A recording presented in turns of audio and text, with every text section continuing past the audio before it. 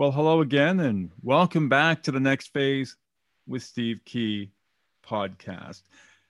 Over the last couple of weeks, I get a chance to speak with a wide range of people, everyone from U.S. and Canadian communications executives, some students, and today I'm bringing things a little closer to home. And with me, I have Samiha Fariha, an account executive at Torchia Communications. It's a PR agency with offices in Toronto and Montreal. Now, before she pursued this career in PR, she worked in some marketing in real estate and consulting roles in digital marketing in healthcare, jewelry, luxury goods. So she's got a wide range of interests. But with her experience in media relations, social media, and influencer marketing, as part of the team at Torchia, she's had some very successful communication campaigns.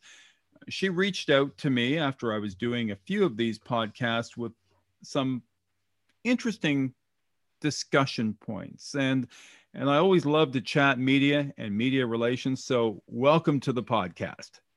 Thank you for having me, Steve.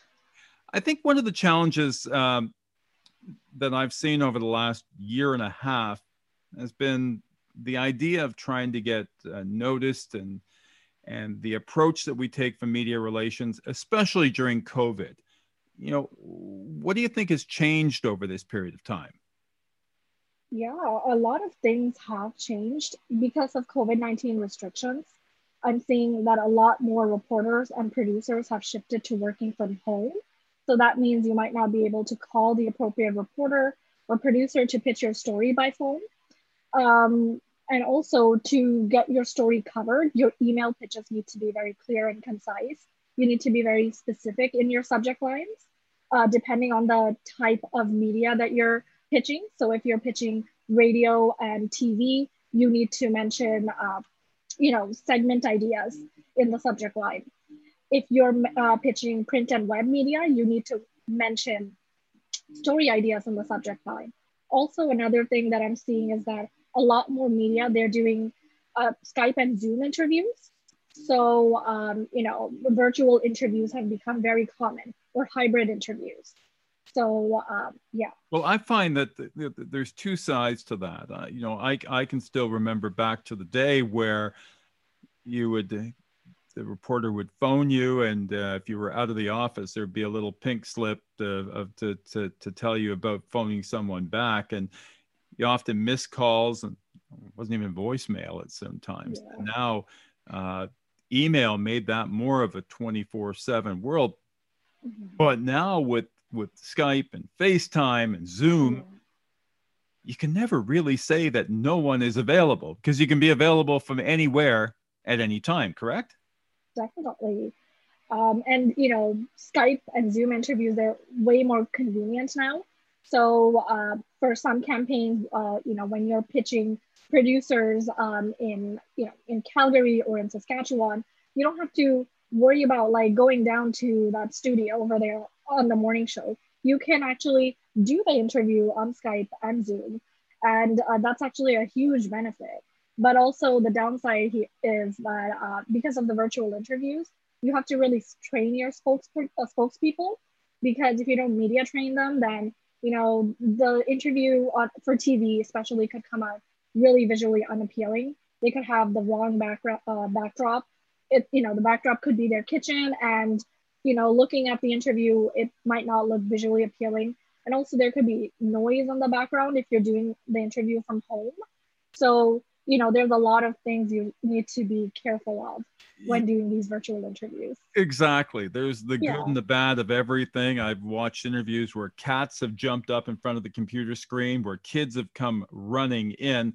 You're right around the background, because it's amazing how much I'm watching things on TV today, and I'm thinking, oh, they strategically placed their books and their awards behind them, so it looks good. But the difficult thing for so many people in this Zoom environment is to get used to who you're speaking to and how you're speaking to them. So making sure they address the camera, and making eye contact that way. Because if I'm looking at you in a Zoom call, my eyes are naturally going to be down. So these are all little tips I'm sure you give to people before they do their interviews. Yes, definitely. Make sure you media train them and go over the right protocols. You know, how to use Skype, how to use Zoom. You know, how you should answer the questions, the right backdrop you should have. All of these things you need to go over before the interview, so that on the day of the interview they're prepared, they know what to expect. So there's you know, there should be no uncertainties. Now, one advantage I had over the last couple of years is who I am and the fact Yeah. that I'm known by a lot of reporters, so that some would look at my emails when they might not look at your emails. How do you get reporters to look at your emails or your pitches? Definitely. Like I mentioned, you need to be very, very specific in your subject line. So, you know, if you're vague in your subject line, reporters, they're going to think of your emails as spam. So if you're reaching out to them about a story idea, you need to mention story idea, colon, you know, what the subject line is. You know, interview opportunity with CEO of so and so, from whatever corporation you're pitching from, you know, pitching. Also, if you're reaching out to them about segment ideas, then you need to mention segment ideas, you know, in front of your, along with what your subject line is. So you need to be very clear and specific in the subject line, and also your pitch need to be really short and really need to summarize the key messages. So it needs to be very clear and specific. So these are some things you need to be careful about. And if you, you know, and if you know, if you follow that rule, then, you know, media will open your email and will read it and will consider your pitch for potential story opportunities. You doing this and pitching out for your various clients, I'm pretty sure you're starting to build up, you know, fairly strong targeted media lists for specific things.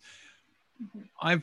I found in recent years there was a lack of specialization reporters. Now, you know, sure, Queens Park had their slew of reporters and City Hall, but you know, I was working primarily in the insurance beat, and there were few insurance reporters. Yeah. How do you ensure that you're getting this to the right people? What kind of research are you doing before you start to pitch out to reporters? Definitely, you know, at our agency, we use a platform called Agility to kind of build our media list. So we make sure that our media list is very targeted for our distributions. So having 3 to 4 media contacts from each media outlet in the media list, making sure that, you know, if we want to pitch our spokespeople out for interviews, then we add the morning, afternoon, and weekend show producers to our media list. If, you know, if the release is going to entail a national distribution, then we make sure that we have the newsrooms across Canada on our media list, so that, you know, the newsroom is able to forward our press releases to the appropriate reporter that cover, you know, the specific beat that the press release might entail. Also, we try to make sure that, you know, we read our press releases to make sure we have, you know, the specific beats that we want to target. The reporter, you know, that might cover business, you know, automotive, community news. We try to make sure those media are on our list. So, you know, being very targeted with our media list really helps us to kind of generate the coverage that we want.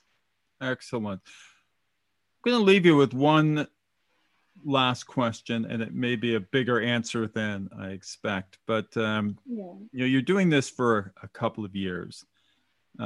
What are you seeing as the next trends in public relations and communications? If we can take a crystal ball and look out to the next 5 years, what are you seeing? If it's still like this, I think that more PR professionals will be following up with media by email instead of by phone, because we're seeing that media, they're much quicker if you're following up by email than by phone, because a lot more media are working from home now. So it's very hard to get a hold of them. You might not have their cell phone number. So following up by phone, it's definitely very difficult. So there's going to be a bigger trend in following up by email. Also, I think Zoom and Skype interviews will continue. And there might, there are some reporters are now, they're doing hybrid interviews. So socially distanced interviews. There's one we coordinated with CTV Barrie where they went over to the spokesperson's house and did it in their backyard, but they're really far apart, but the spokesperson had their mask on. So virtual interviews will definitely be a thing. Following up by emails will definitely be a thing. Those are definitely two main trends that we're seeing. Also, there's a rise in influencer collaborations as well, because a lot more media are moving towards a pay-to-play business model, where it's very hard to get your spokespeople on top morning shows if you're from a company, like from a certain corporation. I went through this in the last 2 years with a couple of points that I thought were significant, and yeah, I was always pitched back the pay to play. I have mixed feelings about that. In some cases, you want to get in front of some of these eyeballs, but I just have a problem with it, and maybe that's just me. I was going to say I kind of agree with you that this online presence is going to continue. I also think that over the next decade, there's going to be a heightened awareness, especially around healthcare and an aging population. So I think that from a media perspective, great storytellers in those areas, especially lessons learned when we finally get out of this pandemic, will be very important. If someone is in need of communications assistance and wants to reach you at Torchia, how would they do that? They could definitely connect with me on LinkedIn. So, just go on LinkedIn and search Samiha Fariha. You'll probably find me there. And feel free to connect with me on LinkedIn, and my inbox is always open. I'm always open to accepting new connections. So, yeah.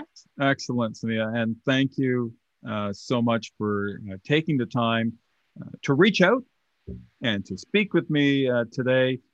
Continued best of luck, because I know how hard it is. And even in the work environment they're in right now, I bet you can't wait to get back with your team and be able to talk around the table again. And that'll happen someday.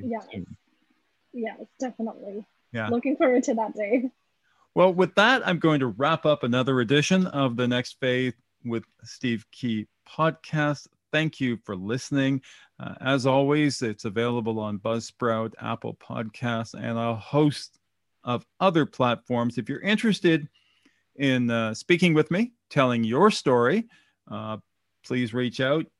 Steve_Key, Kee, on most of the social platforms, or you can just send me an email that I'll add as a link to this podcast. Until we speak again, I hope you have a wonderful day.